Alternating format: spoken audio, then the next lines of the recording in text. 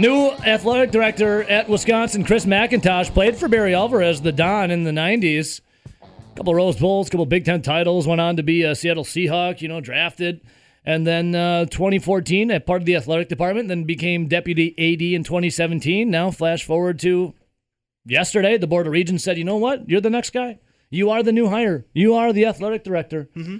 And RJ, they only had 35 applicants. Is that shocking of how, does it sound like there would be a lot more than 35? Or that's a big-time job to be coming into. Maybe people are like, well, I'm not qualified for this. Why would I even bother? No, I would think anybody who saw the opening at Wisconsin, outside of a few athletic departments, would want to apply for that job.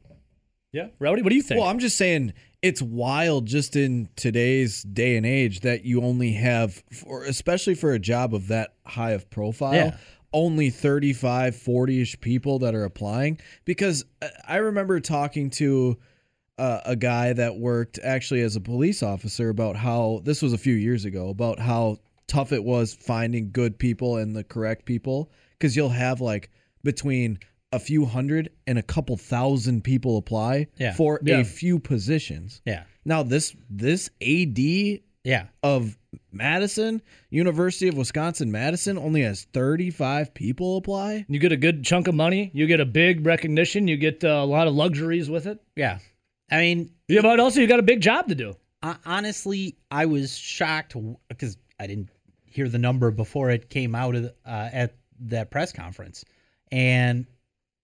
It just seemed odd to me that, you get more applicants for a football coach's job that's already determined. Yeah. I think that's surprising because how many times do you see job applications out there where it'll be okay, people know that they have absolutely no shot. Oh, I get them all the time. Yeah. But you still fill it out and you do it just in case for some reason. Yeah. They make a mistake. Yeah. Rowdy, if we post a job here, I'll get all kinds of applicants and resumes that people that aren't even in the same realm or league of a radio career. I remember having a science teacher. But hey, shoot your shot. In junior high that would apply to NASA to become a astronaut every single time they had applications available.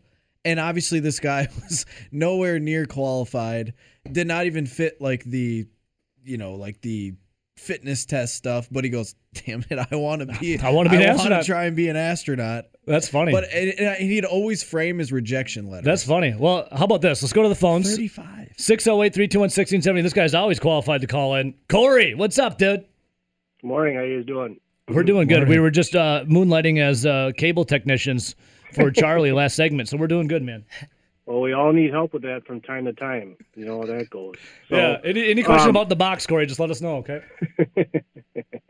The AD question. That was actually I'm glad to hear one of the big J's in Wisconsin actually that covers, a team that we're interested in actually kind of asked a difficult, maybe not difficult question, but an actual question with substance instead of just a rah-rah type question. Yeah, it's rare for Wisconsin media to do that, too. Correct. And so, I kind of see where RJ was kind of bringing up the point that, that's kind of low for that, what we consider a high-profile position. And I tend to kind of come down on, I think, in my opinion, and I have no, inside knowledge of this, but I think Alvarez kind of, runs that place with, not necessarily an iron fist, but I'm guessing, it feels like there's a culture that kind of runs through the athletic department of everybody that's kind of his guy or his person is the one that's kind of going to. They all, tote the company line. Right. That's going to be, so there's a little bit of, wouldn't be nepotism, but I don't know what you would call it, but no, I know what you're saying. Yeah, it's as close as you can get without being family. So yeah, I understand what you're saying. They're football brothers. So I get when somebody that's a good leader sees they see leadership qualities in somebody else and say, I want that type of person kind of following up behind me. You always want to be training the person that's going to be replacing you. That's what a good leader does. Yeah. But you can also run the risk of being a little bit myopic and getting a little bit how Paul Chris still calls him Coach Alvarez from time to time, like when they would be on, like his radio shows and stuff like that. Always kind of like, I don't know, maybe I'm just being overly. Well, I mean, is it a bad? But it's kind of odd to me. You know what I'm saying? It is odd. I'm trying to like think if it's like a bad thing, if it's I don't know what it is, because to RJ's point, it was Barry Alvarez made those statements a while back, basically saying he wanted Chris McIntosh, right. But then also kind of walked it back a little later, saying I don't want to be the guy to. I don't have the exact comments. I don't remember exactly. I'll have to go get them. But he kind of walked it back later. But it was kind of the worst kept secret in the room, right, Corey? Like you knew kind of that Chris McIntosh would be the AD.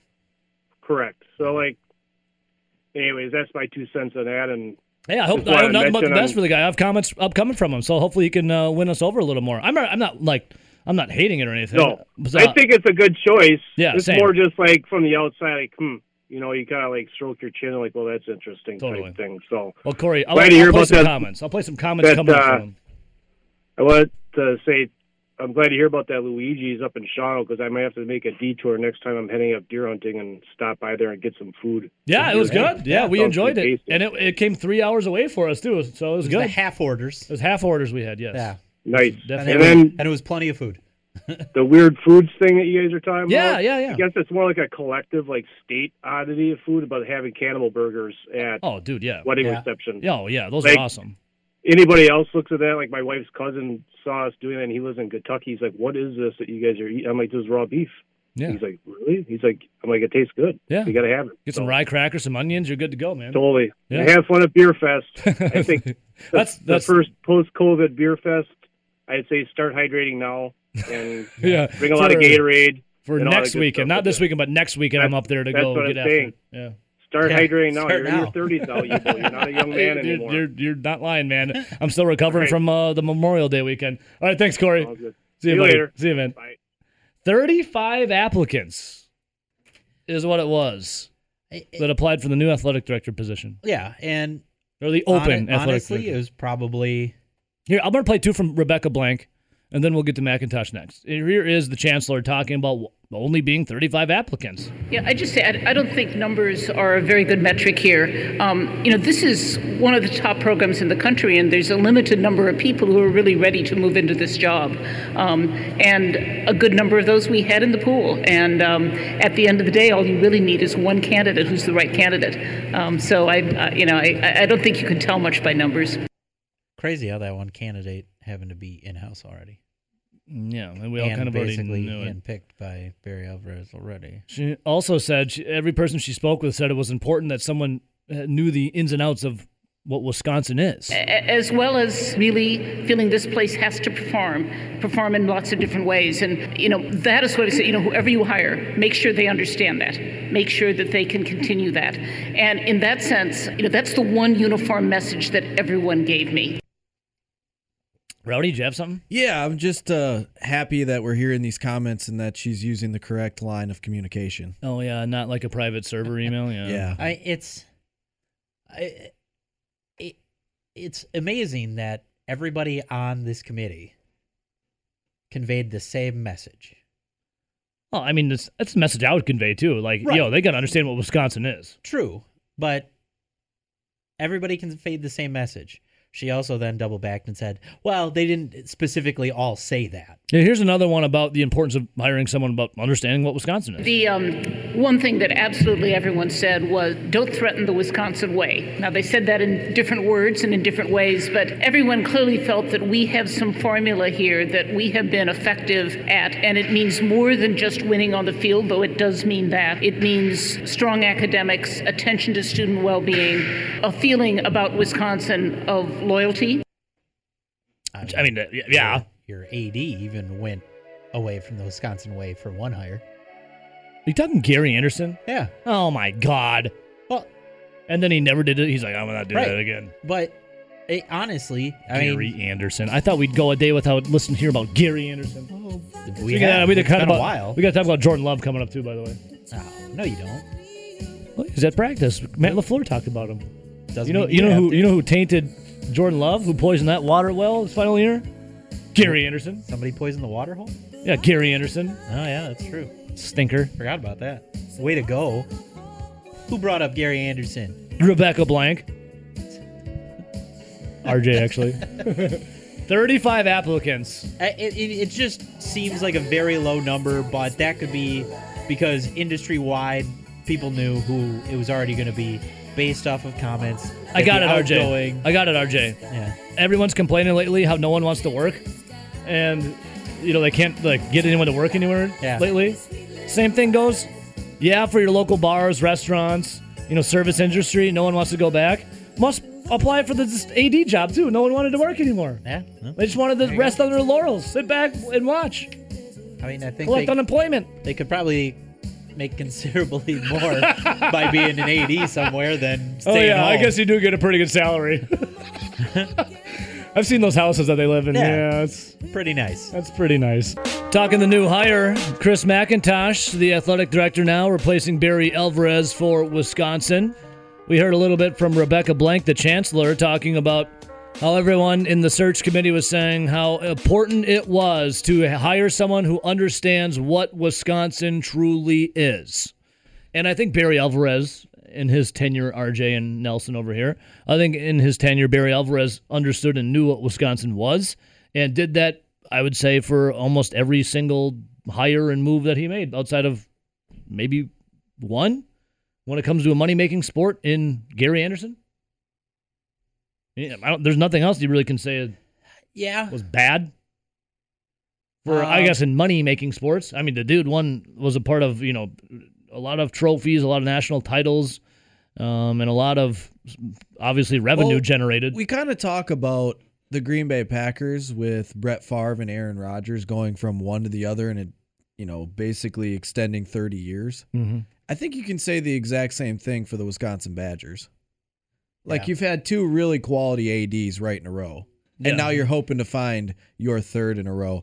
And you're hoping to find a third quarterback in a row with Jordan Love, potentially. All right, so on that, the next athletic director is Chris McIntosh. Here is his reaction on being named athletic director. It was overwhelming. There was a tremendous amount of emotion. It was surreal. At the same time, I felt very proud. It's a tremendous honor and a tremendous opportunity and a tremendous responsibility. All of those emotions collided at that moment, and I'm still grappling with those. It's been a whirlwind the last couple of days, but it's been an incredible experience, and I couldn't be more excited about the future. He also talks about how he reacted when he saw Alvarez for the first time after getting the position. This process of the last few days had been well underway. I hadn't had really an opportunity to talk to him. When I saw him yesterday in person after the weekend, it was just a big hug. It was a big warm hug and a smile and an embrace that, I'll never forget.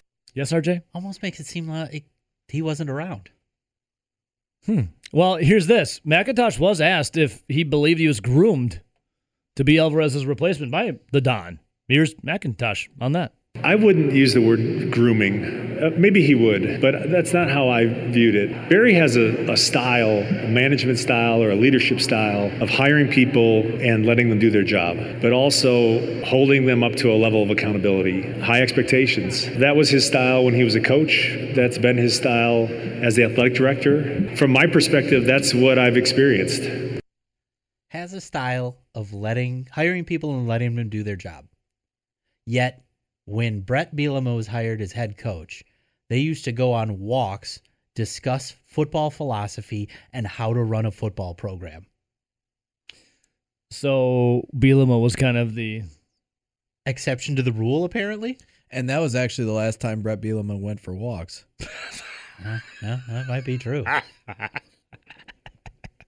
Yeah, then when he went on walks, they eventually needed someone to tail him just to make sure he wasn't those aren't scampering away somewhere else. Those aren't walks, Ebo. Those are strolls. Yeah. All right, so more from McIntosh here. He talks about, this. He says this opportunity feels almost like when he was offered a scholarship back in '94. This opportunity feels much like the opportunity that I was given when I was offered a scholarship here in 1994.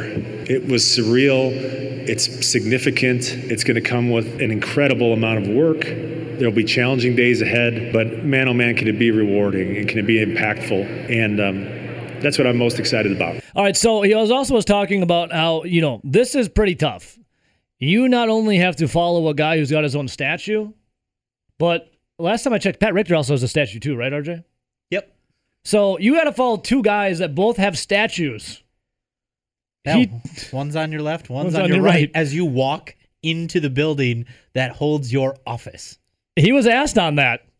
He was asked about entering his office and walking past both of their statues. Here's more from Chris McIntosh. Two great men in the history of our university and our program. I had the privilege of being a student athlete under Pat Richter's leadership, and obviously everyone knows my experience with Barry. The statue is not a motivator to me. I think it's probably a losing proposition to try to compare to Barry. I'm a different person than Barry is. And he talks about that coming up, but first, here's another thing talking about the challenges that he faces. Much different than when Pat Richter came and much different when Barry Alvarez took over. The challenges that our program has faced in the past, Barry and Pat caused our program to be risen out of the ashes. The challenges are different today. The context is different today, and it'll require a different style of leadership and a different approach, and I'm confident that the approach we take will position us well in the future. So on things being different, man, I'm still thinking about you having to walk past a statue on your left and your right of the two previous athletic directors, and that's your new role. Talk about intimidating. Your next goal is to be the one in the middle. Blocking the door. You're the door. Like you got to be opened up. Here he is, more from McIntosh, talking about his personality and his style.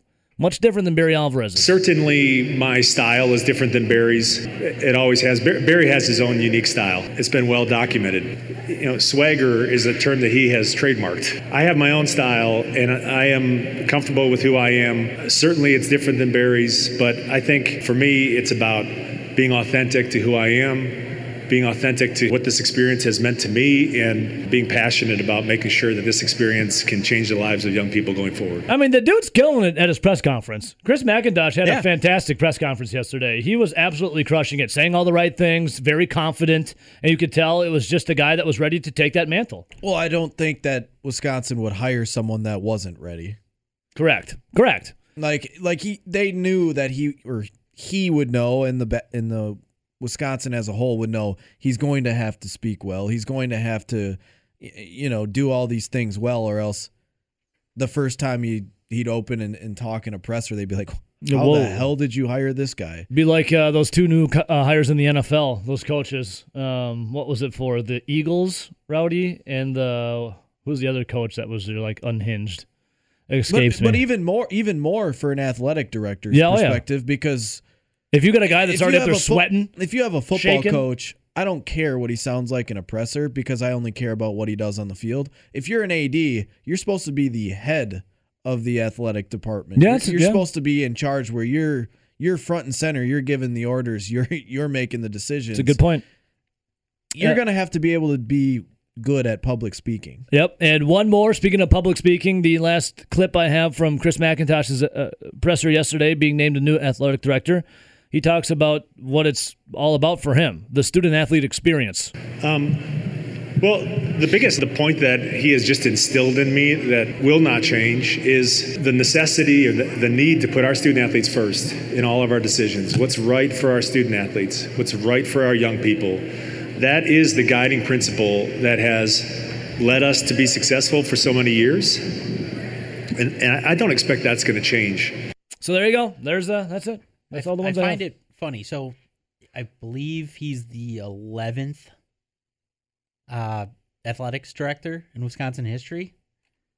And prior to him, there is 1, 2, 3, 4, 5, 6, 7 of them have been either players or coaches for the football team. So he'd be the 8th. Wow. Hey, they keep it within the company, right? Yeah. And Carl. Some of them were athletic director at the same time they were football coach. So, J.A. Krebs, two comments here. J.A. Krebs says, "Am I the only one that thinks that Barry is still the boss and everything is still going to get run by him?" I can still see him, wandering around, be like, "Hey." I mean, would it be surprising if he still had McIntosh's ear? No. Hey, you do it this way. How you do it that way? No. And would that be a bad thing, though? But the weird thing is, they also had that little portion where they were talking about things to keep the same and Wisconsin way, blah, blah, blah, all that. But they wouldn't go into things they wanted to change. They talked. The guy's first day on the job. But no. It was broached, and that was Rebecca Blank said it's the reason the changes he wanted to make were the reasons we decided to go with it. But I mean, at that point, talk about it. We'll hopefully have many years for him to talk about it, RJ. Also, one last comment. Our guy Carl on Twitch.tv, he says, wow, McIntosh didn't talk about biting any kneecaps. What a waste of a presser. Just like the new Lions head coach is talking about. Well, they didn't ask what happens if you get knocked down. So we get knocked down, when we get up, we're gonna bite your kneecap. We're gonna punch you in the throat. We get knocked down again, we're coming for your other kneecap. We're gonna gouge an eye, throat punch you again. I can't believe that we didn't think of this, but I guess it goes that I guess we didn't stoop to that level. We have the TV on here in the studio, and I looked up in between some NBA highlights last night. I look up and there's a picture of Aaron Rodgers wearing obviously the Green Bay Packers garb. Then they flashed to Matt LaFleur, then Brian Gutekunst, and then the Cryon, the little thing at the bottom, said Baywatch. Rodgers, Packers, Baywatch. Why did we not think of that, Rowdy? We weren't going to stoop to that level, right? The other thing I was thinking of, Pamela Anderson back in the day and those two big cannons. I wasn't thinking about calling it Baywatch. Last time we talked about Baywatch, we were talking about the Rock. Oh, yeah, the reboot with Rock and what was the other guy in it? Zac Efron. Zac Efron and that smoke show. That's where I said that Rodgers went wrong. Yeah, Rodgers was quickly dating... God, I know what she looks like, but I don't remember her name. No, we looked it up. Is it Kelly Rohrbach? Yeah, that's the one. The reboot of Baywatch. She definitely played the role, the Pamela Anderson role, very well. Should have won an Oscar for that performance. The Rowdy, Baywatch. This is what we've stooped to. Or not we, I guess, but I'm making fun of it now. But what the major networks have stooped to, Baywatch, as there's literally no information. It's what we've always known the whole time. Rodgers is mad. The Packers aren't going to trade him. What's going to happen? And he's in Hawaii with, his fiancée, Shailene Woodley, loves his B-list actresses, and Miles Teller and his wife, and he got punched in the face because he didn't pay $60,000 for his wedding.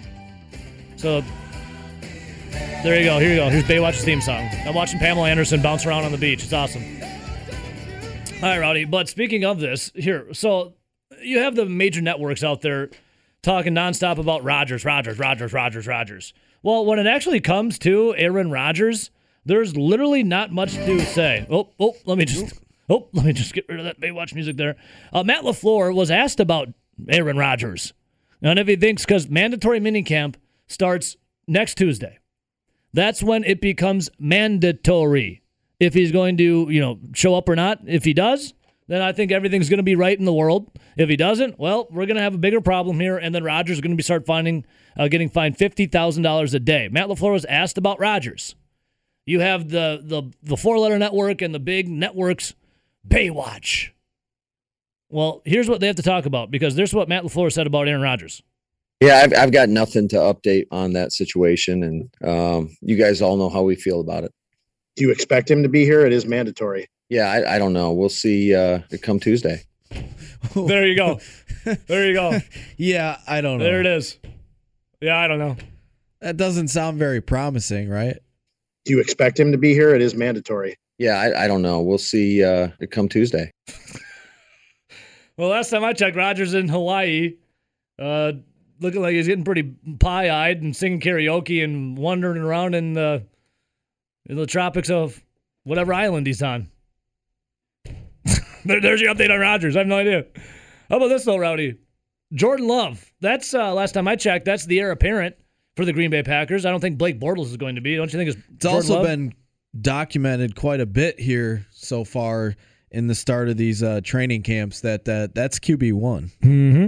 In fact, LaFleur's asking about Jordan Love. He says Jordan's got a lot to improve before training camp starts. He had limited reps last year, and some of these plays that we're asking him to go out there and execute, he may have ran only once or twice throughout the course of the preseason. So I just think there's a lot of learning going on right now. And we want to get it to a point where he's not out there thinking about his footwork. He's not thinking about the timing. It's automatic, and he can go out there and focus on the little details. What does LaFleur sound more confident in, Jordan Love or Aaron Rodgers showing up next week? Play that again. Just the whole thing? He had limited reps last year, and some of these plays that we're asking him to go out there and execute, he may have ran only once or twice throughout the course of the preseason. So I just think there's a lot of learning going on right now. I think he sounds we want to more confident in Jordan Love. Okay. But it's not like he's brimming with confidence.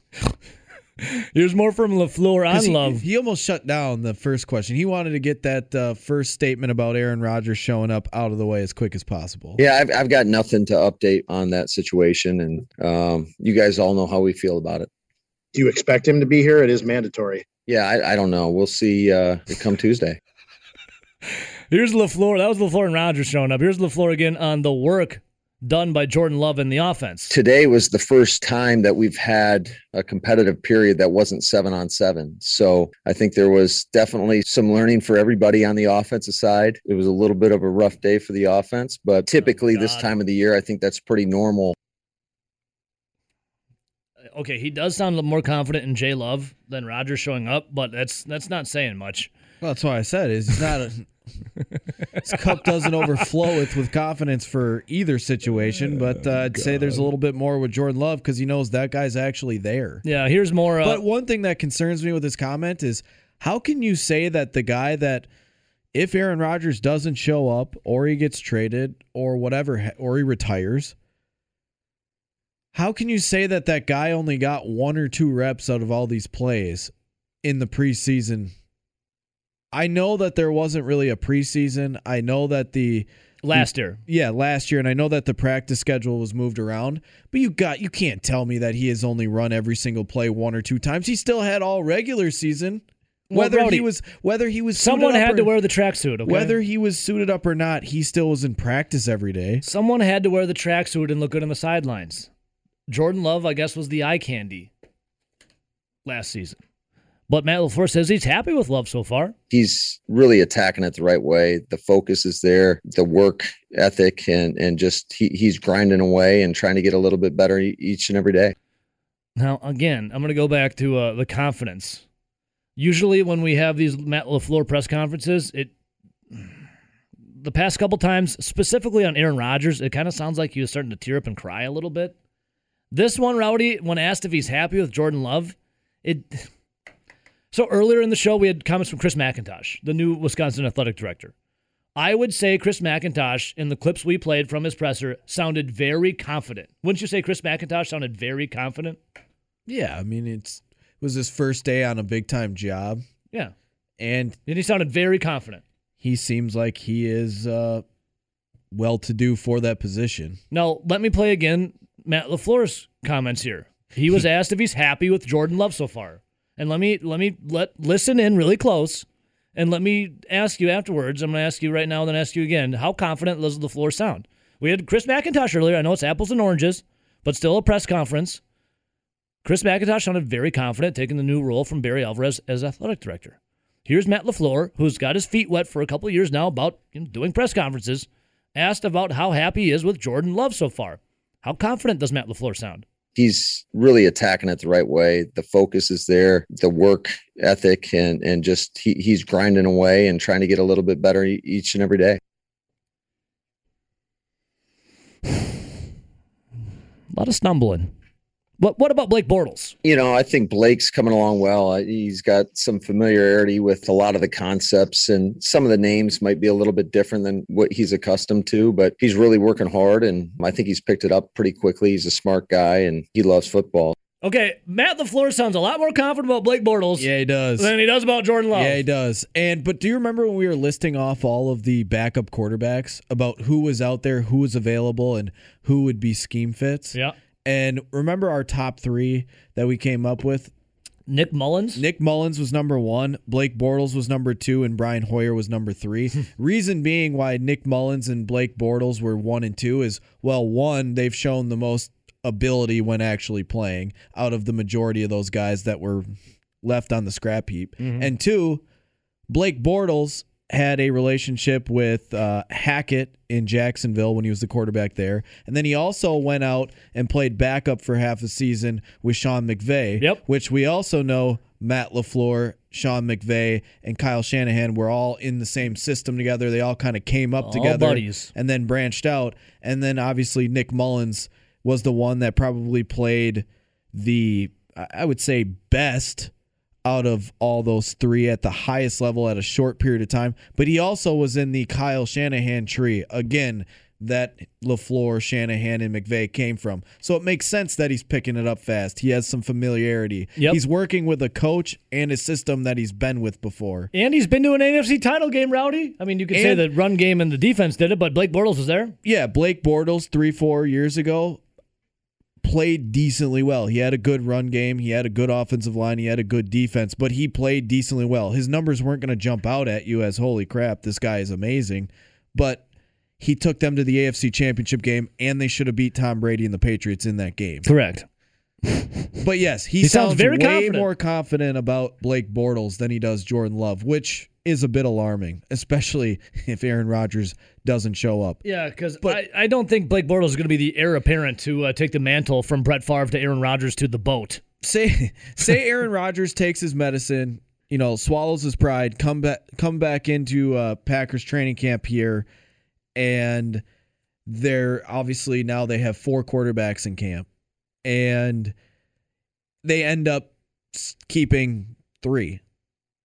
And by 3, I'm talking obviously Aaron Rodgers, Blake Bortles, and Jordan Love. And then for the second straight year, Jordan Love doesn't suit up. If that, I don't even know if the front office and don't put that into existence. Matt Rowdy. LaFleur could ever even admit that, even if that was the case where Blake Bortles was the true number 2 and Love wasn't ready, because that makes them look so bad that they traded up to get this quarterback, and now for a second year. You don't have the COVID excuse this year. Nope. He's now in the training camp. He's in the offseason program. He's going to be in the mini camp. He's going to have the preseason. If he still is a guy that you would elect to have Blake Bortles over, you messed up, and you messed up bad. You done effed up. You done effed up. That's where you'd have to admit that you lost Aaron Rodgers on this one, and you need to get rid of Jordan Love, or at the very least cater a little more to Aaron Rodgers. You gone effed up. Because that's a disaster. That is a disaster. And we're gonna start right here with Led Zeppelin, All of My Love, because on Thursdays there's nothing but love. All of my love. For Rob Reichel, Forbes.com, Conley Media. Robbie, what's up, dude? All your love for Jordan Love. Yes, well done, Rob Reichel. All my love for Jordan Love. Rob, what's up, man? How was the long Great weekend? music, my friend. Great job. Well, Robbie, I was inspired yesterday. I was actually getting in the vibe and the mood to be interviewing you. I was doing a little cleaning around the house yesterday. I had myself a nice little brandy Manhattan and was just rocking the Led Zeppelin and getting excited to talk to my favorite guest of all time, Rob Reichel. Robbie, how was the long weekend for you, my friend? Good. Worked quite a bit, but did some fun things too. And man, it seems like forever ago, doesn't it? Once you're into that next week. So, Yeah, no. How were things for you? You get on that boat? Rob, she's going on the maiden voyage tonight. I bought the trolling motor yesterday. I bought a deep cycle battery, got it all set up. She's ready to go. And I would love to take you out. In fact, have you ever heard of the legend named Dave from Monona? Oh, I think Dave was calling back in the days when I did a show in Madison, my friend, yes. Well, Dave, if people don't know, I think you do. He's blind. Dave is a long-time caller to shows in the Madison area. Yeah. Dave from Monona. Dave hit me up yesterday because he heard me on another sports show yesterday, and I was talking about my boat. Someone asked me about it. And Dave then messaged me saying that he wants on the boat and he wants to drive. And I told him, you know what, Dave, I'll do that for you. So, Rob, when I do that, I also want you on the boat, okay? He's blind. Rob, I'm I have no questioning idea. why. Maybe you and I just go one time on our own or with our wives or something. Maybe you take a second trip with Dave. Rob, I'm questioning why he'd want to bring 3 legends on a boat to die instead of just 2. All right.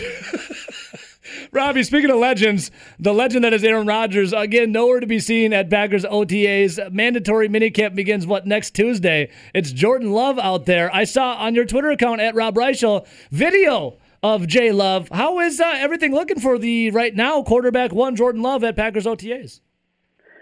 Again, they're throwing a lot at him. A lot of this is first time because his reps and his snaps were low.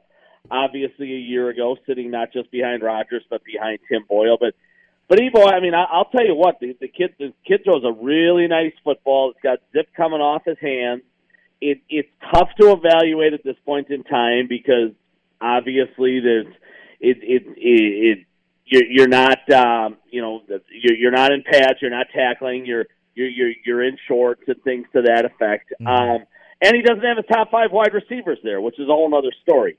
No Devontae, no Lazard, no MVS, no Funchess, and no Equanimeous St. Brown. So he's throwing to a lot of guys who won't be on the final roster at this point in time, Evo. So I know some people are making a big deal that he's checking it down a lot, this and that. I mean, I'll tell you what, when you go to your first read and your second read and your third read and everybody's covered, you should check it down. You're doing the right thing to check it down, and that's what he's doing. But I think overall, early impressions for what we're seeing here, in June, Evo, are encouraging. They are positive. We'll learn a lot more as the summer goes on. Is he ready to handle things if you would have to put him in there on September 12th against the Saints? I don't know that answer at this point in time. That's what the summer is going to play itself out, and we're going to find out. But my early impressions of him, Evo, from a couple looks here in OTAs are that he's taken a nice jump from a year ago, and if he keeps this trend going upward, Evo, he might have a chance to be a player. Well, Rob, let me ask you about this then. Another quarterback, Blake Bortles. So we were listening to Matt LaFleur's press conference yesterday, and it was, when he was talking about Jordan Love, he didn't seem very confident. It seemed like, a guy that was kind of searching for the right words to say to the usually candy-ass media up there. Not you, Rob Reichel, but the majority of them up there in Titletown. And then when he was talking about Blake Bortles, Matt LaFleur seemed very confident in the skill set of Blake Bortles. How is Blake Bortles looking in these OTAs? Evo, I want you to go and find some video today. They only let you shoot video, for a limited amount of time at practice. So I wasn't able to get any of Bortles yesterday. But others did, and you can probably see it on your local newscast at some point in time, or find certain people's Twitter accounts who did take video yesterday of Bortles and have the last couple of OTA practices. Evo, he has this remarkably odd hitch in his throw, and I want to go back, and I'm going to do it at some point today and look at video of him in his time in Jacksonville versus now. Evo, when he goes to throw, instead of coming through with just a nice, strong, fluid motion, his arm almost drops. There's this unique hitch before he throws the football, and it almost looks then like he's kind of winging it sidearm, like somebody just punched him in the shoulder or something like that. That he's that he got plunked or something like that. It's this really odd hitch. Now, his balls amazingly have been reasonably accurate, and he's thrown an okay football. But that odd hitch he has, it kind of reminds me of if you remember when Aaron Rodgers first showed up and he had that odd delivery coming from the Tedford School at Cal, and he was throwing up at his ear hole. Bortles isn't throwing that high, but he's got this odd hitch in his throw. Mm-hmm. Evo, I would think it's concerning. I don't remember it being there his whole career. Now, I probably have only watched 4 Jacksonville Jaguar football games in my life to know exactly what Bortles looked like back in 2016 or something like that. But it's odd, Evo. I still contend if he's on the roster, and I think that's 50-50 at best, he's a backup. I can't imagine they want to run him out there at, even the first 4 games of the year or something like that, and turn it over to Love. To your question, Evo, he looks okay, but I think at the end of the day, you're probably going to be looking at something like Rodgers, Love, and a number 3 if they keep 3, or potentially Love, whoever would come back in a trade for Rodgers, whether that be a Derek Carr, Teddy Bridgewater, a Tua from Miami, somebody like that is the 2. I still don't really think Bortles. If I had to pick a final roster today, Evo, I wouldn't put Bortles on that roster. But would you put Aaron Rodgers on that roster? Again, he looks okay. He's a backup, no question at this point in his career, though. Rob, if you were picking a roster right now, would you put Aaron Rodgers on the roster? I don't think so, Evo. We're looking at 3 scenarios, really, aren't we? That number 1, they're going to trade him here at some point in time. Number 2, he just holds firm and doesn't show up.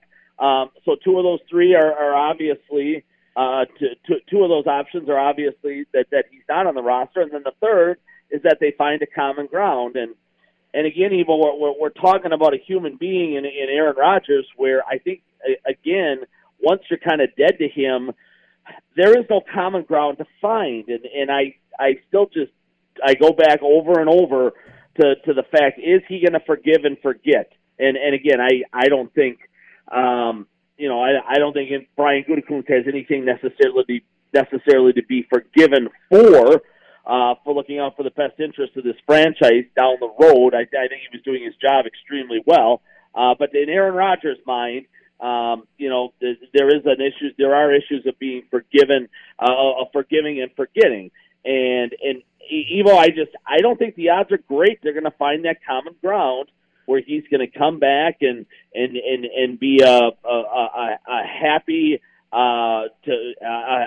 employee who's going to give them the level of production and performance that he has his first 16 years inside that organization. I have a feeling, Evo, that they will hit a number of brick walls, almost like they did back in the summer of 2008 with Brett Favre.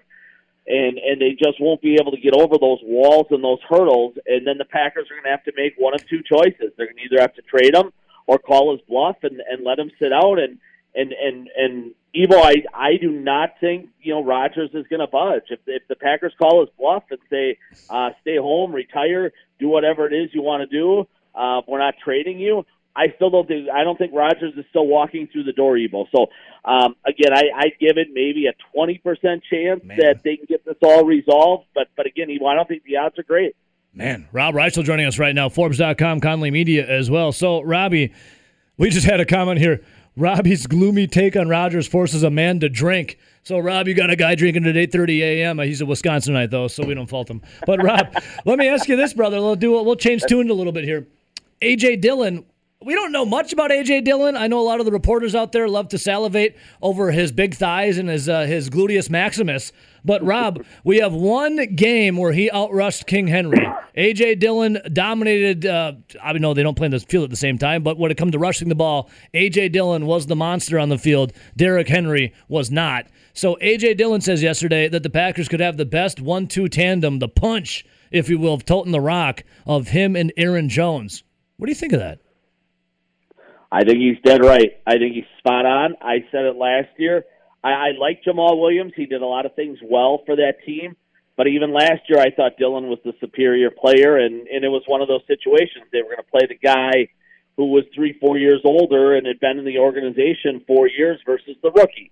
And you saw what Dillon could do, in that game against Tennessee, where he was, $130 or something like that, and a couple of touchdowns that he absolutely outplayed Derrick Henry on the other sideline. Now, it wasn't apples to apples because the Packers had a big lead, and Tennessee abandoned the running game at one point in time. But, boy, that kid certainly showed what his future was like and just how bright it is, Evo.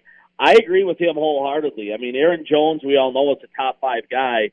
And I had said all along, if they had lost Jones and had to turn this thing over to Dillon, and then they probably would have drafted another running back or two back in April, A.J. Dillon would have been in the top 5 this year, I think, coming up in rushing yards. They would have had no problem giving him 20 touches a game, 320 carries for the season. I mean, Evo, he would have been up in that 13 to 1,500 yard range when it was all said and done. They now have the benefit of spreading those carries out, and both of those guys will probably get between 12 and 18 carries a game if they, would like to. And I know they would like to run the ball 30 plus times a game this upcoming season.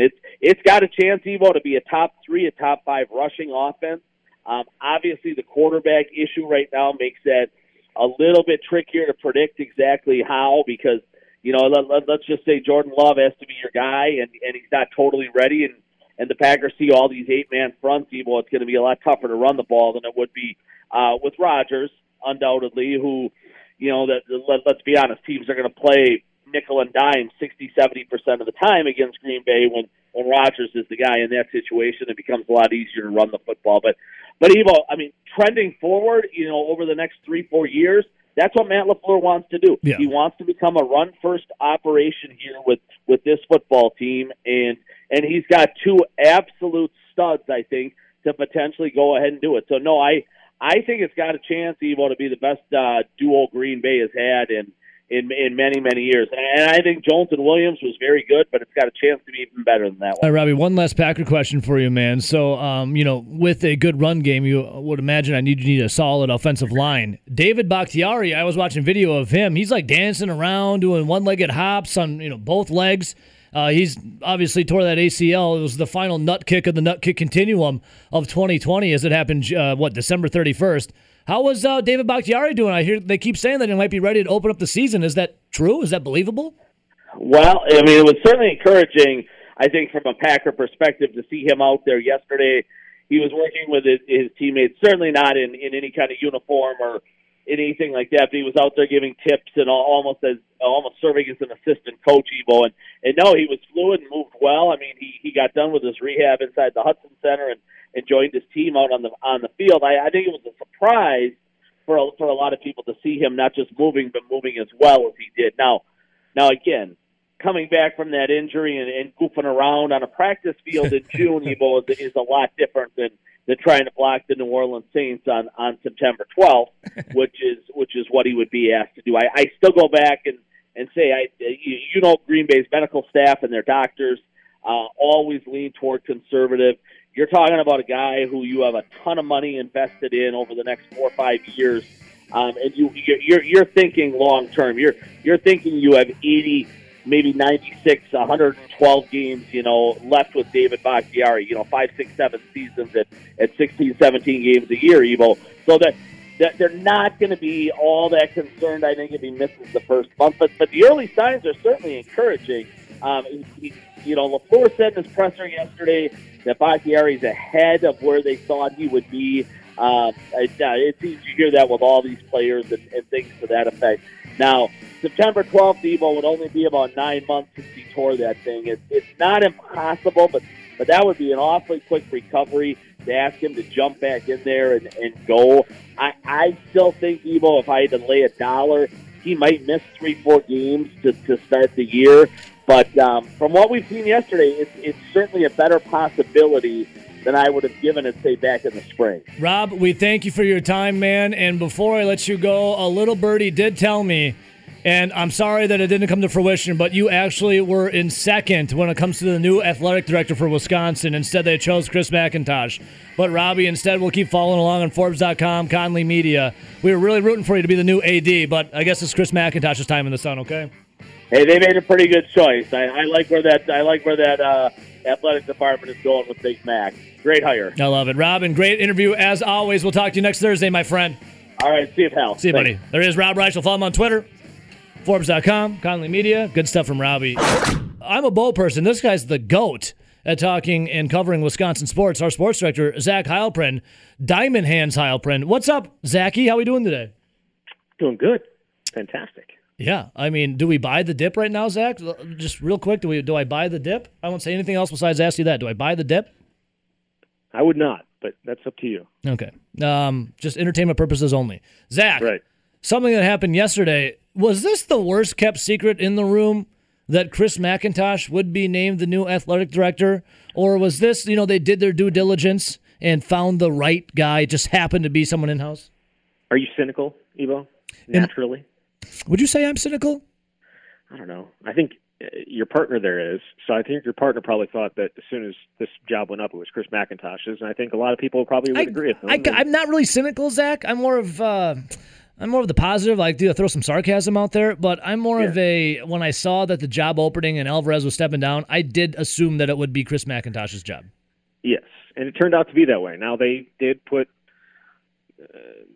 the effort into finding some other candidates, and I do really think that Rebecca Blank wanted to have a process that gave her a number of different choices, but she also had a lot of pressure on her to not mess with what's working and what has been working, and that was to get a guy that understands what Wisconsin is, and Chris McIntosh certainly does that. He grew up in the state, played for the Badgers, has now been back for 7 years within the athletic department, and they didn't. She said that people told her don't mess with Wisconsin. And they said that in a number of different ways, and it turned out that he was the best person with the qualities that they were looking for the job. Now, do you think it's a little strange that there were only 35 applicants to this job, according to Rebecca Blank? Well, no, I think there were probably a lot of people that thought like you did and thought like many did that it was a foregone conclusion as to who was going to end up getting the job. But I think there's also the idea that, there's not how many people are qualified to actually do the job. You know what I mean? Like, how many people are qualified enough in their own mind outside of Rowdy that think they could actually do the job and do it well? I don't know if there's, that many people that also thought they had a chance that were going to go ahead and throw their hat in the ring. Zach, there's a lot of people that maybe would want to throw their hat in the ring just for that salary and, the money they would make, and then eventually get sniffed out that they weren't qualified and be like, well, I just made a mint anyway, so yeah, I'll see myself out. Right. Yeah. No, yes. I think that there were a lot of qualified candidates. I think Beth Getz, the Ball State AD, was probably the other one that had the best chance of getting it. But, Chris McIntosh is a don't rock the boat candidate, and he's more than qualified to do the job. We'll see. He's the thing is he's got such huge shoes to fill in terms of personality and accomplishments that Barry was. I mean, to get to his office, he has to walk past the past two ADs, right? I was going to bring that up. Yes, he has to walk past Pat Richter and Barry Alvarez to get into Kellner Hall there. I guess depending on which way you want to go in. But it's a tough. Those are some tough shoes to fill. Well, when you walk into your office, Zach, the only statue you have to pass by is a Bucky on Parade statue, and it's one of the band director Buckies. Should I get my own statue made up and put it to the right side of your office because Bucky's to your left? Yeah, I was going to say your aura. I have to walk past all the time, and just the gravitas that you hold within that building and within Madison, it's a very tough thing to deal with on a daily basis, I'll be honest. So, Zach, I had a question from one of my listeners, and they're like, do you really think that Barry Alvarez is not going to be in the ear of Chris McIntosh? I know it's all conjecture and hearsay, but do you still think that Don is going to be involved kind of, on the outside in this athletic department as he is in quote-unquote retirement? I think he's there for McIntosh whenever he needs him, but he's retiring for a reason. He doesn't want to do it anymore. You know what I mean? Like, he doesn't want to have that. Now, he is more than happy, I'm sure, to give advice when needed, but this is the whole thing, the whole idea that he was still running the football program. People thought he was still running the football program even though Paul Kurz is the head coach, and it's just because of who he is, and that just isn't the case. It just wasn't the case, and I don't think that'll be the case here either. I do think he'll have advice for Mac whenever he needs it and whenever he asks for it, but I don't think he'll be putting his nose into every little thing. Oh, that's not a bad thing, right? That's a good thing. No. Yeah. No, it's a great thing. It's a great thing to have somebody there that you trust that means so much to you to be able to lean on if you need them.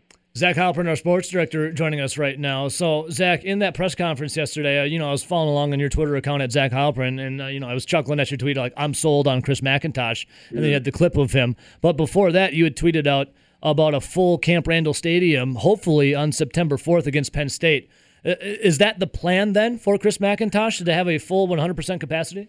Yeah, and he's been the one that's been handling that the last, 5 or 6 months since it was kind of looking like this is going to be a possibility. And I think he just doesn't want to give people a guarantee, but the way that everything else is happening right? With the Brewers going to full capacity later this month, the Bucks full capacity in an indoor arena. Like, I just don't see any way in which Wisconsin's not full this fall. Like, unless there is, unless there's something else we're seeing that we're not looking at right now, I can't see how it's not, just based on everything else that's happening within the state. I mean, the Packers are going to be 100% capacity. I just talked about the other two teams. Like, it would be weird if the Badgers weren't. What a move! As your first, thing for athletic director is you make sure that it's 100% capacity for Camp Randall. I'm already sold on the guy. I'm sold. Sold, Zach. Should have announced it yesterday. Should have thrown that out yesterday and be like, yeah, just let you know, my first act is going to be every person that wants to be in the stadium that has a ticket can be there on September 4th against Penn State. I'm commissioning a statue to be made in honor of Chris McIntosh right now. I don't know where we're going to place it. I think Rowdy suggested maybe in front of the door, in between, Richter and Alvarez. So we'll figure something out, but I'll get a statue commissioned. Zach, makes sense. On the field, how about this? The Badgers get a transfer, and it was, Chez Mellusi, the new running back? 4-star recruit.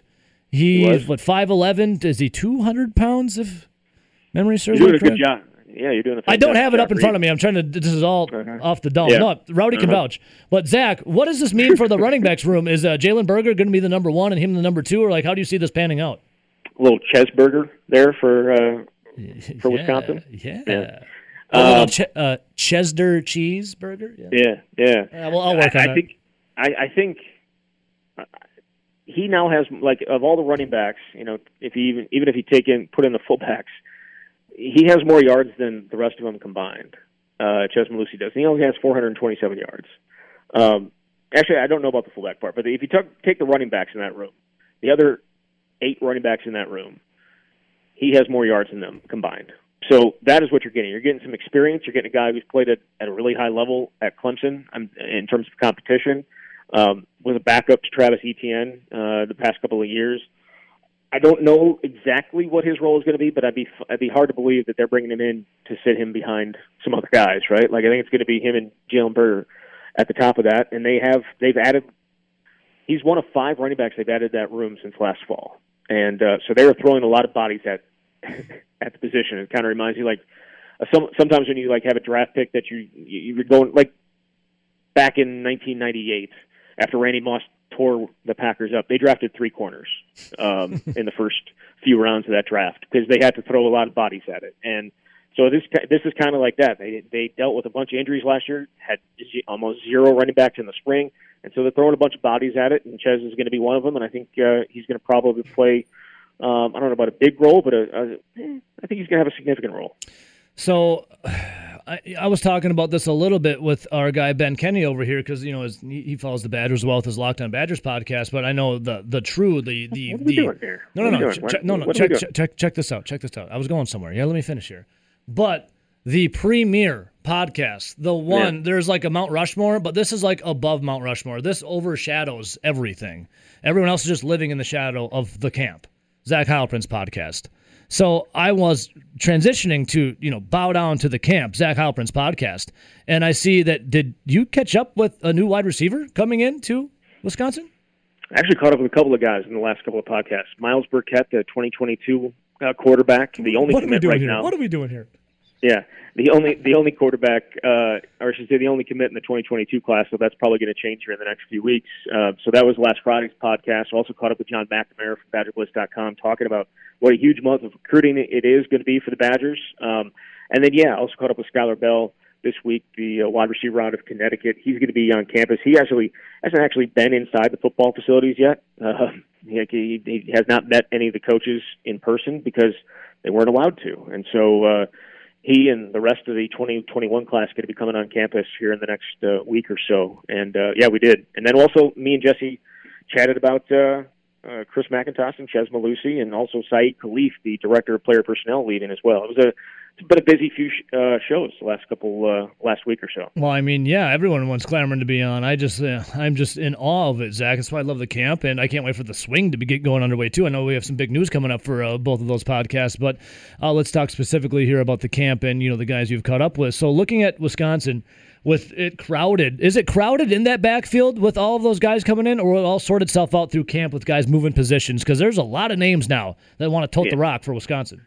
I think there's certainly potential moves down the line. The one guy that I think everyone is interested to watch is Braylon Allen, who is the state defensive player of the year. He's a safety / linebacker, and everyone thought that that was going to be his spot, but he tore it up in the spring at running back for Fond du Lac, who went undefeated, and he was really, really good. And so they had a chat with him, and they ended up saying, you know what, we'll start you at running back and see where you go. He's 240 pounds. He's not exactly a burner by any stretch. Kind of reminds me of what Alec Ingold was kind of coming in. I think he's more athletic than Alec at this point, but he's a guy that they're going to see what he's got. If he doesn't, I think he ends up eventually on defense.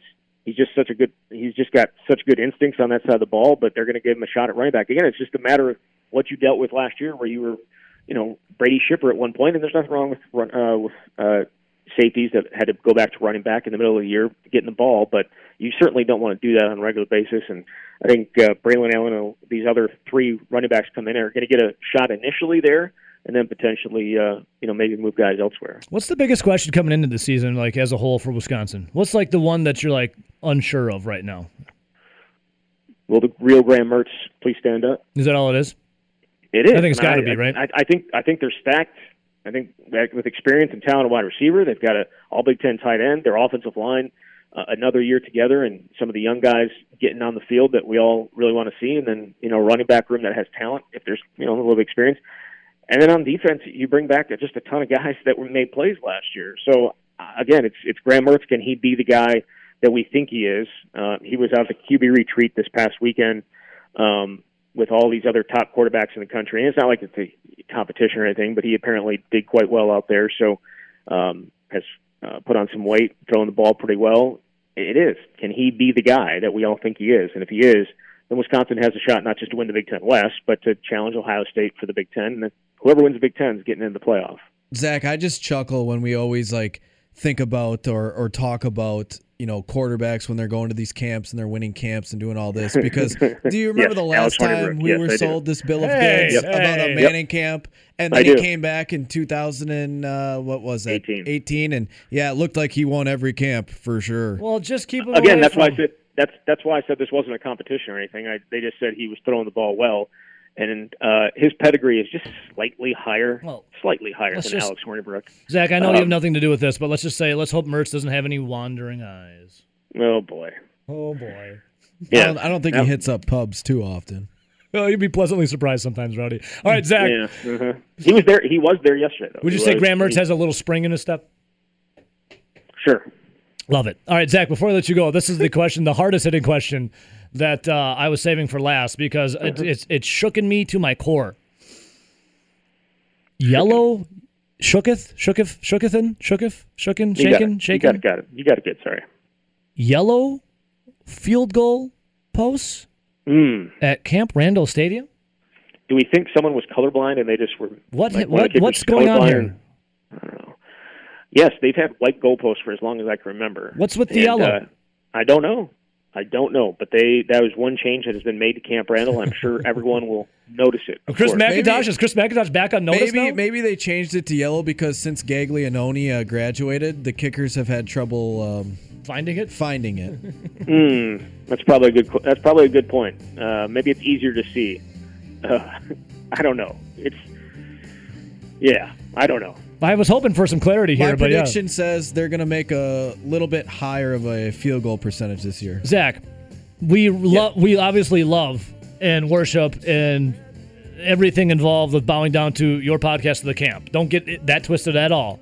But can we have a special edition of the yellow field goal post? We got to get to the bottom of this. Gosh darn it! I remember what I wanted to talk about yesterday. I should have led the podcast with it. Well, no time like the present. Get Jesse on. He's probably doing his hair right now, or feed it his kid. Tell him to put the pomade down, the hair gel, and get on for a special edition of the camp, yellow goalpost edition. Okay, will do. All right, Zach. We appreciate your time, brother. All right. See you, man. What are we doing here? What are we doing here? Oh, by the way, buy the dip. See you, buddy. Nope, he's buying the dip. He's gone. What are we doing here?